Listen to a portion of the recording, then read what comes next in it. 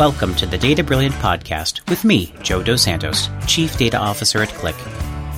In this series, we explore how data is reshaping and redesigning the future of our business and personal worlds. From business leaders to educators to public figures, we'll be joined by experts who will give us a fresh perspective on the world through data. Today, I'm joined by Malcolm Gladwell, the author of 5 New York Times bestsellers which aim to make meaning out of a variety of social and scientific phenomena, whether they be biblical stories, crime epidemics, financial misdeeds, or sports controversies. He's also been named one of the most 100 influential people by Time magazine. Welcome to Data Brilliant, Malcolm. Thank you. It's a real pleasure. So your work really seems to illuminate a lot of the work of data nerds like myself and others that listen to this podcast. And I wanted to pick apart some of the themes in your writing and see if they can help us make sense of how to create what we call data literate organizations. And I'd like to start off with the concept of thin slicing.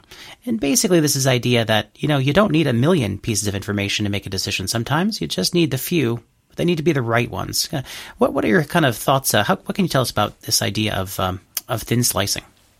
So that term that concept was originally applied to a fundamental human tendency that we make up our mind about others much more quickly than we think.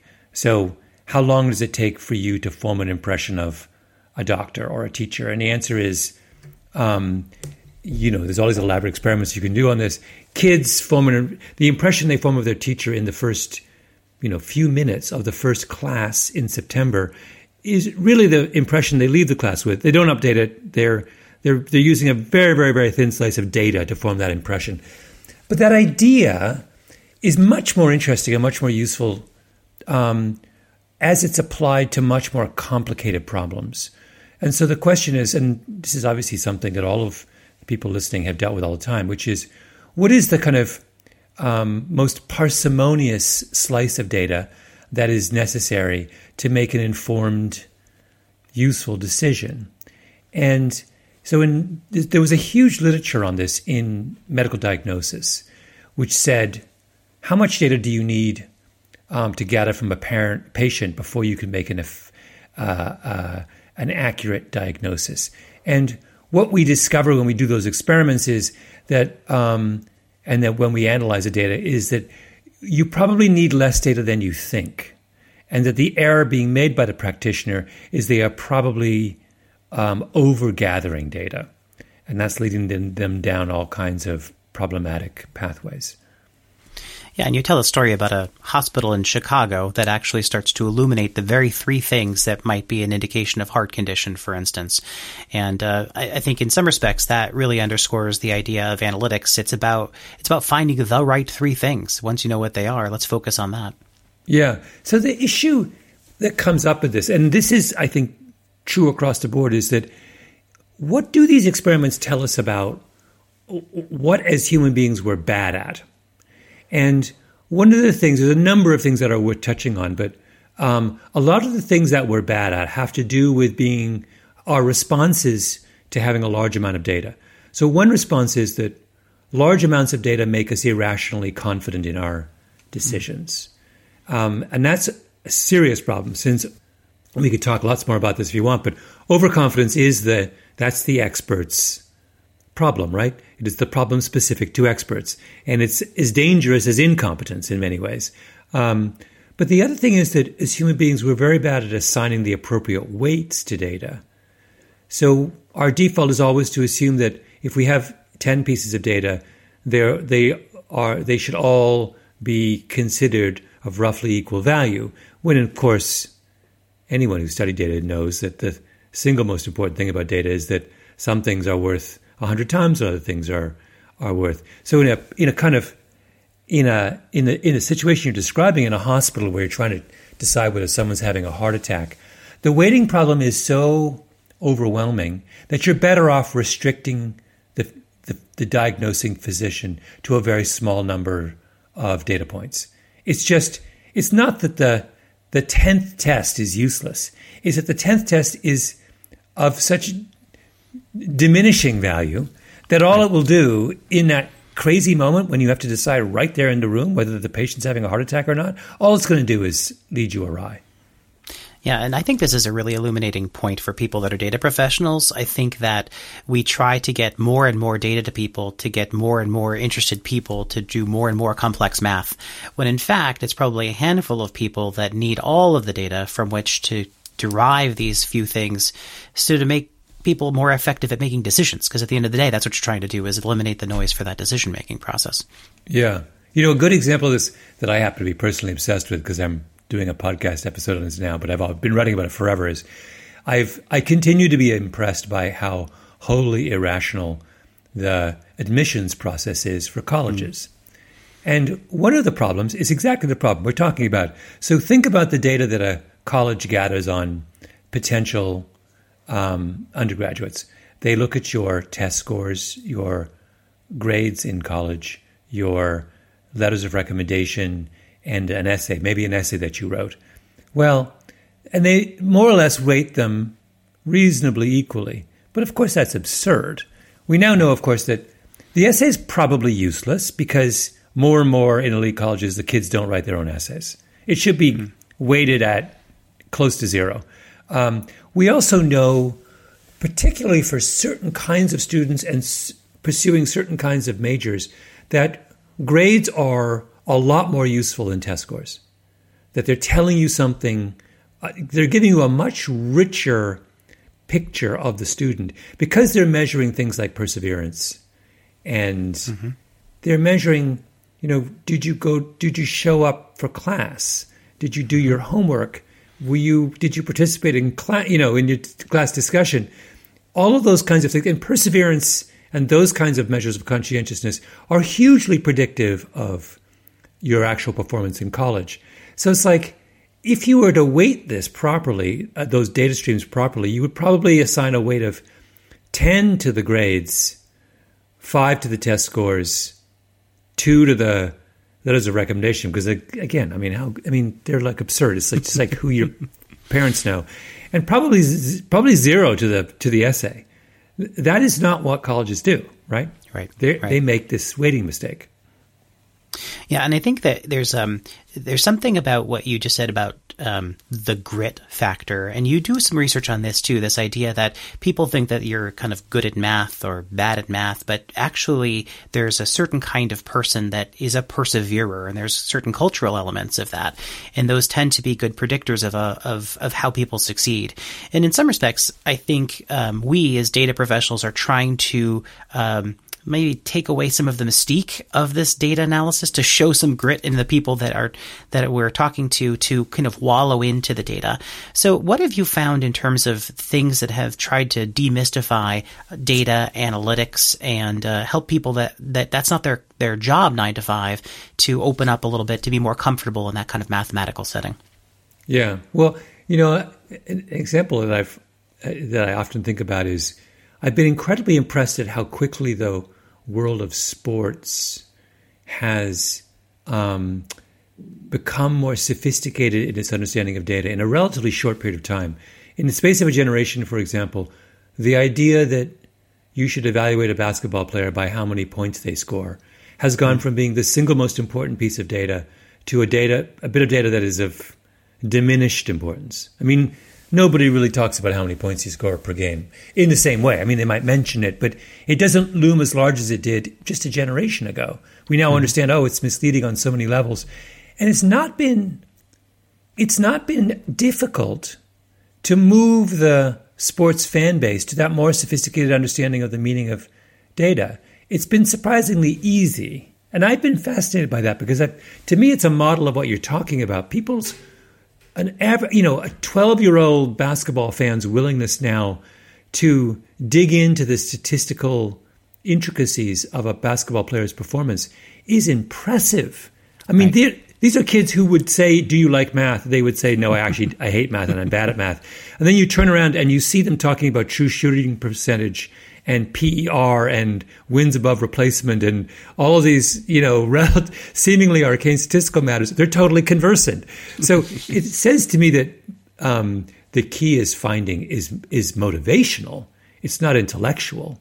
It's not that this is a cognitive burden. It's just getting people to see how useful and how fun it is to see the world through this lens. Well, one of the things that you have made so easy in the explanation of these things is through storytelling, right? So, and I think that what we're looking at is a generation of corporations that need to be equally good at that same kind of storytelling, right? So, telling the story about a carbon footprint through marketing, through narratives, through explanation.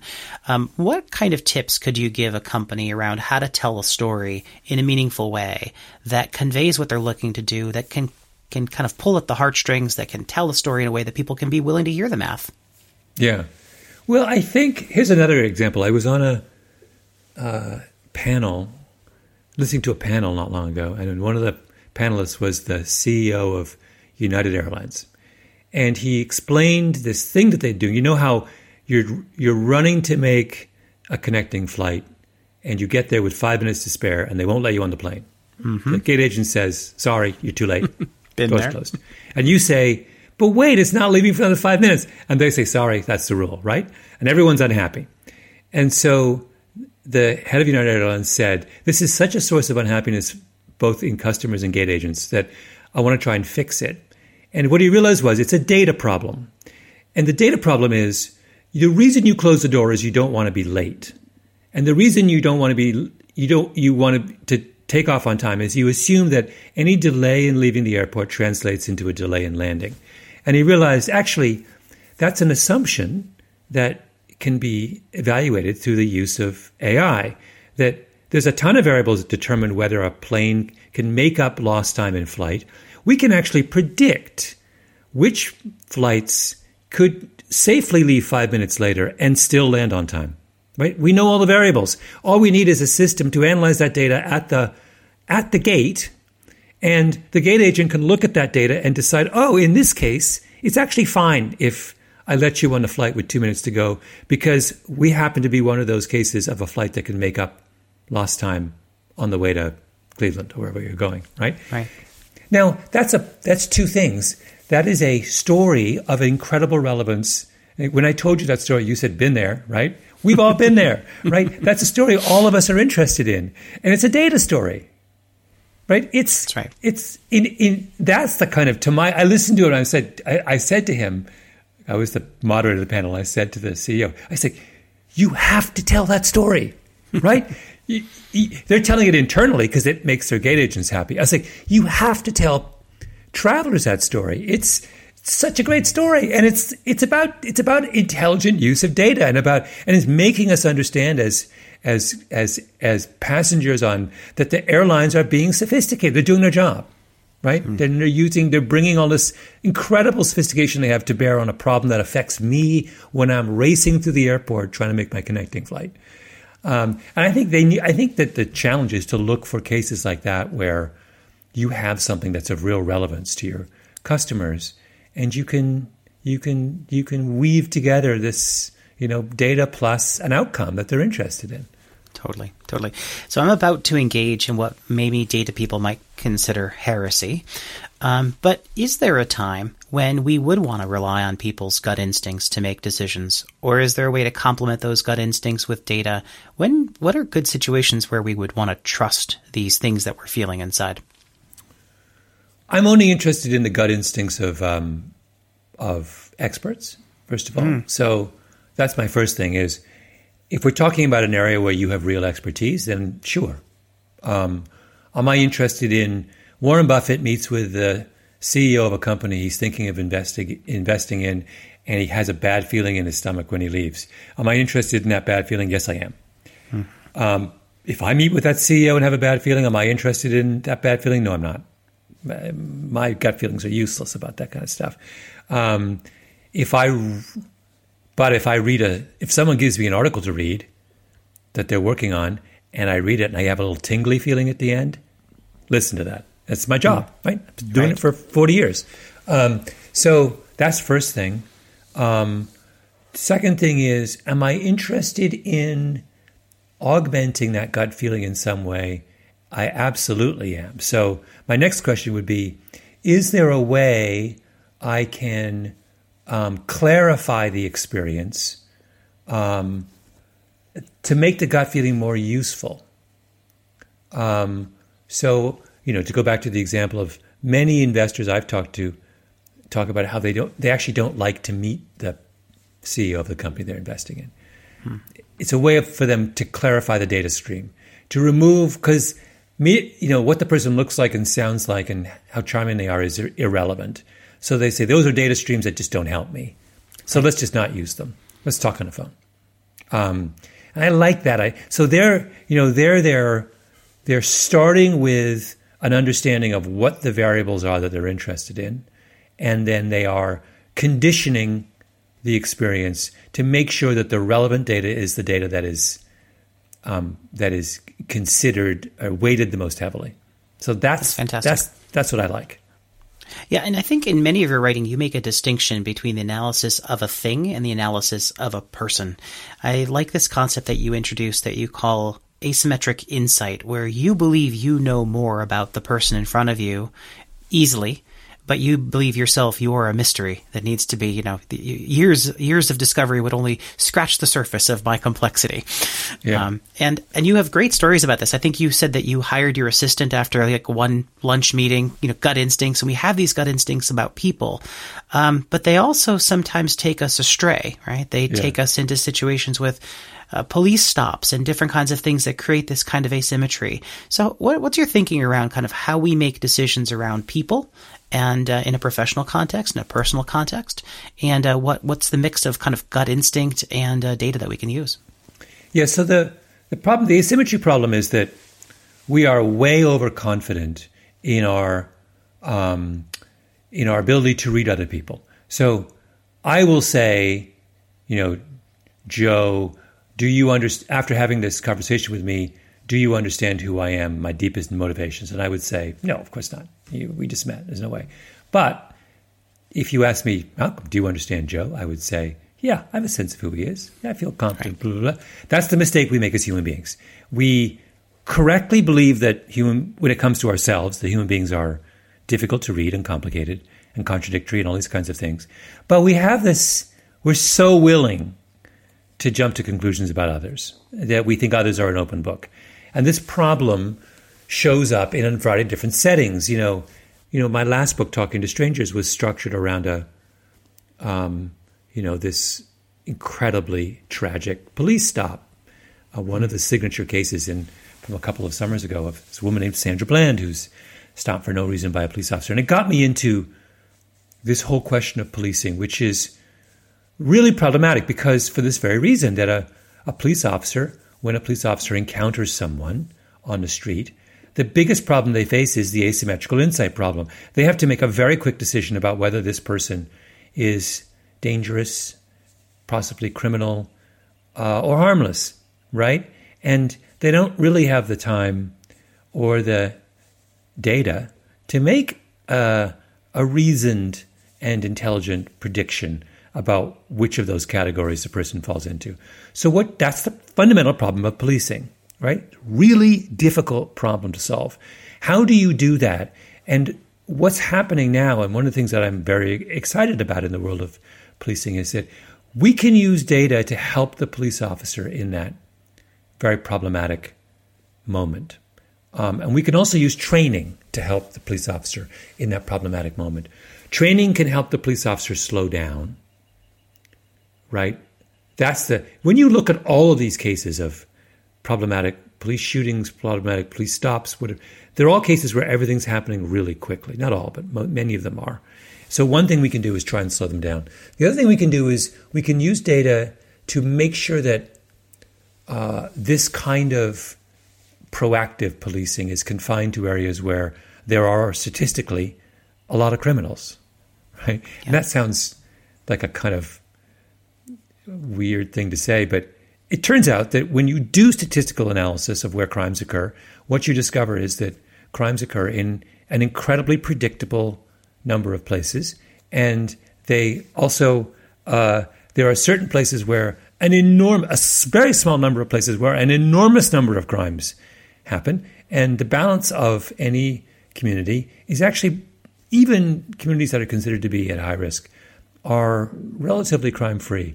So if you can inform police officers about where the criminality is, you can reduce the costs of these kinds of mistakes. And that is incredibly, encouraging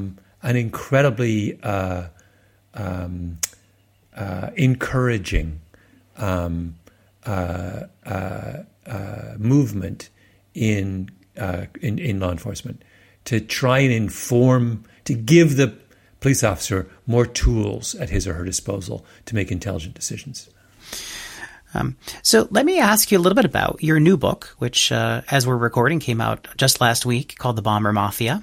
And it really has, as if I can call them hero and anti-hero, two characters, Haywood Hansell and Curtis LeMay, who are very significant figures in World War II. Well, would you mind introducing us to these two gentlemen? Yes. So Haywood Hansell is the sort of spiritual leader of a group that called themselves the Bomber Mafia. And they were a group of people who were obsessed with the new technology of bombing and what it could mean for warfare. And Hansell is a kind of, from a long Southern military family. He had ancestors who fought in the Revolutionary War, who fought as generals in the Confederate War. And he is this kind of like, he's wrote poetry. He would sing Broadway show tunes to his men as he flew back from bombing missions over Europe. His favorite book is Don Quixote. He identifies with the knight who tilts at windmills. He's just this kind of dreamer who inspires this group of men, and they're all men in the 30s in Alabama, with this notion that, wait a minute, if we have bombers that can fly 6 miles in the air at 250 miles an hour, and if we can drop bombs with precision, if we could conquer the physics problem of how to drop a bomb and have it hit its target, then we've changed warfare forever. His antagonist is a man named Curtis LeMay, who is in every way the opposite of Haywood Hansell. LeMay is this kind of, from the streets of Columbus, he's a poor kid who is entirely self-made and who is the furthest thing from a romantic. He is this hard-bitten realist who never takes his cigar out of his mouth, who he listens to this dream of Haywood Hansell and he says, that's nonsense. That is worse than nonsense. That is, you guys are pursuing an idea that will lead to defeat in the war against the Germans and the Japanese. And these two guys know each other, can't stand each other, vie for the same jobs, and finally have a showdown in Guam in January 1945. And my book is about that story, these two people with two very different visions and what happens when they come into conflict.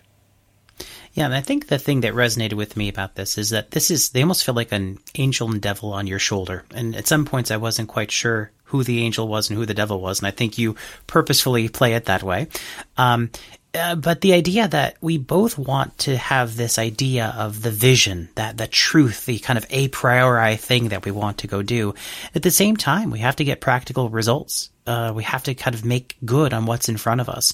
And so at the end of the book, you conclude, there's LeMay won the battle, Hansell won the war. Explain what you mean by that. Like, how do we balance these different components of a personality as data leaders, making decisions based on both a blending of strategy and tactics? Yeah. The story is unusual in that, each of these two men represent, as you say, a very, very different model of leadership and of vision. That Hansell is someone who is in love with technology and what technology can do to transform war. And he is, as so many technological innovators and obsessives are, he assumes that the promise of technology can be realized far more quickly than it actually can. The Bomber Mafia are people who, they're obsessed with this little analog computer called the Norden Bombsight, which is an analog computer that purports to have solved the physics problem of dropping a bomb with accuracy. It is, you enter in like 25 different variables into this thing, various pulleys and knobs and buttons and gyroscopes. And it instructs the bombardier on a bomber when to release its payload. And right. The bomber mafia say, oh, okay, we've solved this problem of how to drop a bomb accurately. That means we can fight war in a totally different way. We no longer need to bomb civilians. We no longer need to kill hundreds of thousands of people in the course of prosecuting a war. And the problem is, of course, that it doesn't work in the real world the way it works in a, in a test under perfect conditions. And so they struggle over the course of the Second World War to make this vision real, and they fail. But, of course, fast forward 50 years, and that's exactly what we have today. Now we actually can drop bombs with almost perfect accuracy. When I say almost, actually, we can drop bombs with perfect accuracy. I mean, we can, there's an apple tree outside my window. The U.S. Air Force could absolutely take out that apple tree and leave everything around it standing, right? That's how good we are now. So the general direction that the bomber mafia was headed in the 1940s was the right one. They realized that this is where, that in complicated fields you can use technology and data to solve this, to zero in on your target more accurately, right? They were right. They just weren't right yet, right? And LeMay was someone who was completely uninterested in that kind of grand vision. He was the opposite of a visionary, and he was a ruthless realist. He was like, "Tell me what works right now. That's all I'm interested in." Yeah. And the best leaders, as you say, are people who I think can kind of hold those two contradictory ideas in their head simultaneously, who understand what the promise of technology is, but are also willing to be patient and to be realists about when it's going to be useful, not just if it's going to be useful. And so the book models these two approaches, but I do in a perfect world we would be able to embody them both, I think.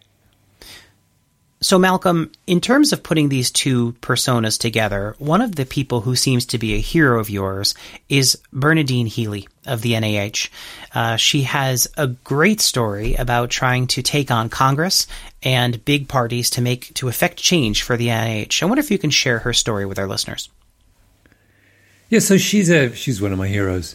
I knew her. She died, sadly, prematurely of cancer, but she was the head of the NIH in a very, very tumultuous time in that institution's history.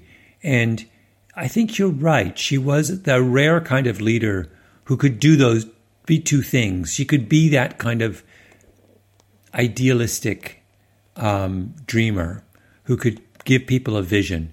I mean, she was also a ruthless pragmatist. And I give you one thing that I didn't talk about much in that. You're referring to an episode of my podcast, Revisionist History, where I talk about her. She did something when she was the head of NIH. She launched, I've forgotten what it was called, but something like the Women's Health Project. But she had observed that clinical trials of new treatments were overwhelmingly done on men. And the assumption was then we simply extrapolated from those results to women.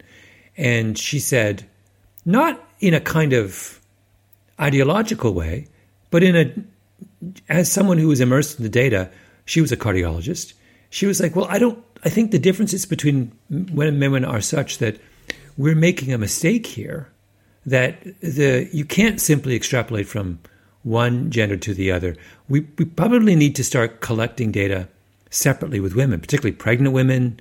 And so she launched this incredibly ambitious initiative at NIH to overcome generations of neglect of data gathering among women. And that data has, resulted in a whole series of insights into women's health that have been enormously useful over the last, she spent, I can't remember, but she talked Congress into authorizing we're talking about billions of dollars here. This is not a trivial thing. I mean, we're talking about hundreds of thousands of people tracked for years and years and years, a massive infrastructure, which is all driven by her kind of incredibly clear-eyed dedication to data. She was like, we just can't be making assumptions anymore. Why? Let's get and she set a model, I think, that I think is a really important one, particularly in government, which says, don't make decisions without gathering all your data carefully first. And that's a really, that may be commonplace in industry. It's a harder sell in government when you have to get Congress to pay for your data gathering, right? And she managed to do that, and I've always taken my hat off for her.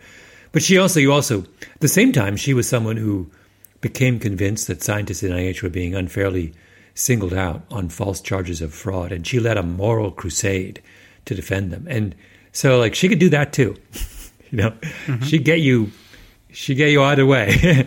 So she was an really extraordinary figure who I've never forgotten. One of the most amazing people I've ever met.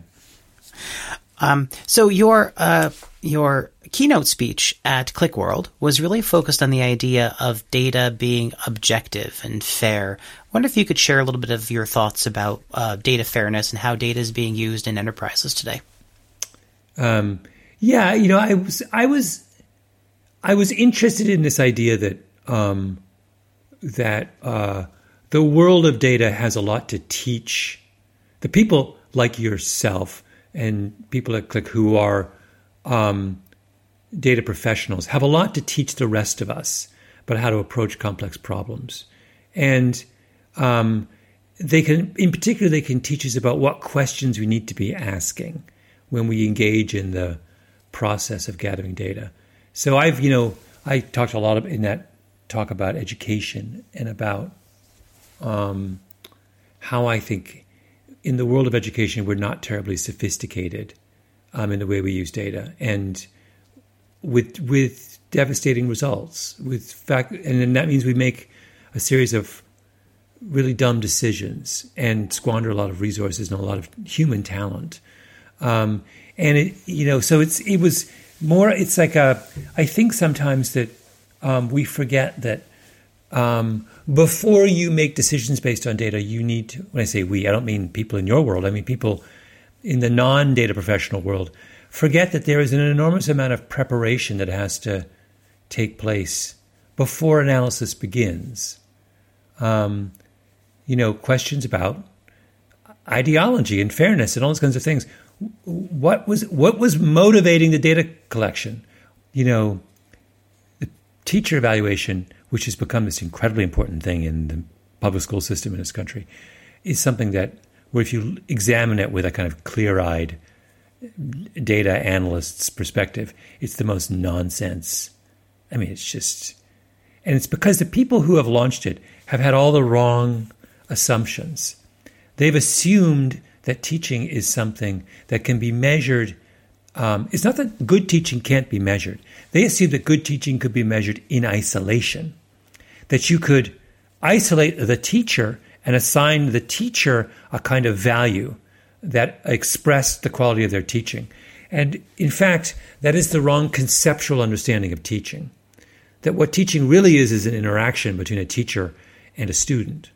And unless you know what student the teacher is interacting with, you can't evaluate the teacher's performance, right? So we have spent hundreds of millions of dollars in this country evaluating teachers and using that data to guide who we hire, how we promote, how we pay, who we fire, on and on and on.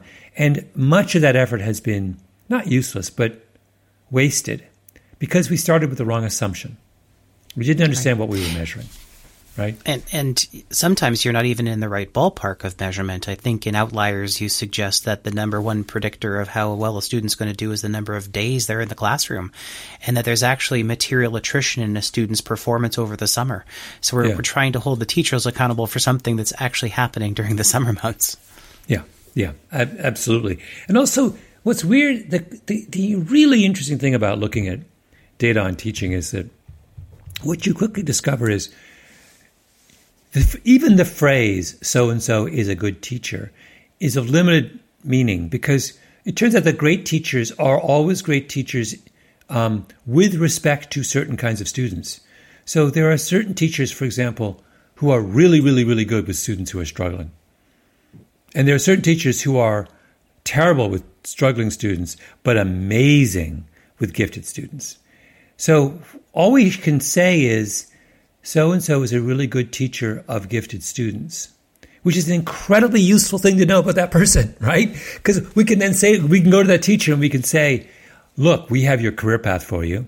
And if you would like to teach other kinds of students, let's work with you and let's retrain you and let's refocus you. But right now we know exactly where you'll shine. Now we have a bit of data that's useful, right? Wow, is that useful, right? We can go to we can go to the teacher who's teaching calculus. And we can say, actually, you shouldn't be teaching calculus. You should be teaching, algebra to ninth graders. That's what you're great at. And the teacher might say, yeah, that's your sweet spot, right? There we have data. Now, so it's like the idea that, that's so exciting, that insight, right? It's a data insight, but it begins with a correct assumption about what teaching is. And I think so often we don't begin with we don't take the time to say, wait a minute, before we gather any data, what is it that we're measuring, right? Right. Perfect. So as we wrap up this conversation, I wonder if you could highlight a few things that you think are truly exciting out there that are changing the world with respect to data and analytics. I know you have a front row seat, and a lot of it might be hard to choose. Yeah.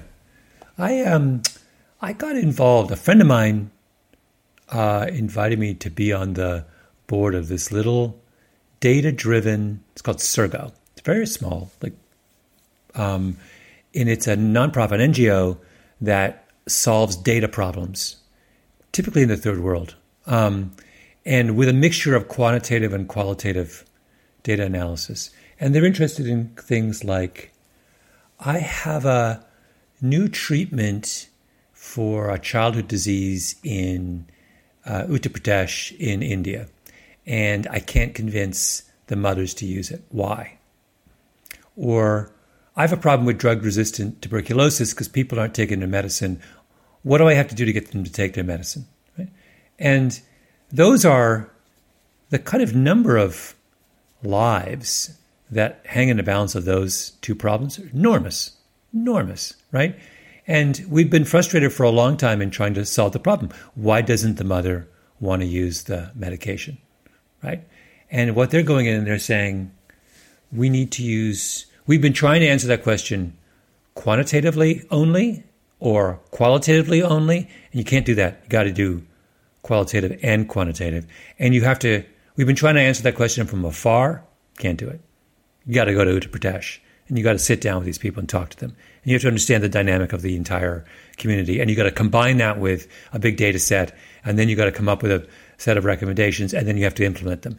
That's super exciting to me. I love this idea of real-world problems, qualitative plus quantitative, and this little group, Sergo, they're hiring like the best and the brightest kids out of these data analysis programs, and they're saying, you could go, maybe you'll end up one day at Facebook working on, ad optimization, and that'll be really interesting. You make a lot of money, but give us 5 years and Let's save some lives.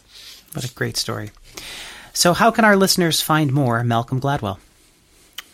Well, they can go to bombermafia.com and download the audiobook, which is my latest work. And my new season of Revisionist History starts June 27th, 10 new episodes, including a really fun 2-part thing, which is all about data, where I got some students at Reed College to hack the U.S. News college ranking algorithm, and we then have fun. And outstanding. They're incredibly. They're so much fun. They because it's a secret algorithm, right? But it's not secret anymore. That's all I'm saying. Terrific. Tune in for more information. Well, Malcolm, it's been a real pleasure having you. Really, thank you for coming onto Data Brilliant. Thank you, Joe. It's been really fun. Thank you for listening to this episode of Data Brilliant, brought to you by Click and hosted by me, Joe Dos Santos. Malcolm Gladwell reminds us to balance strategy and pragmatism, be bold, and tell stories that affect change, and help people to be excited about data and analytics as a 12-year-old watching an NBA basketball game.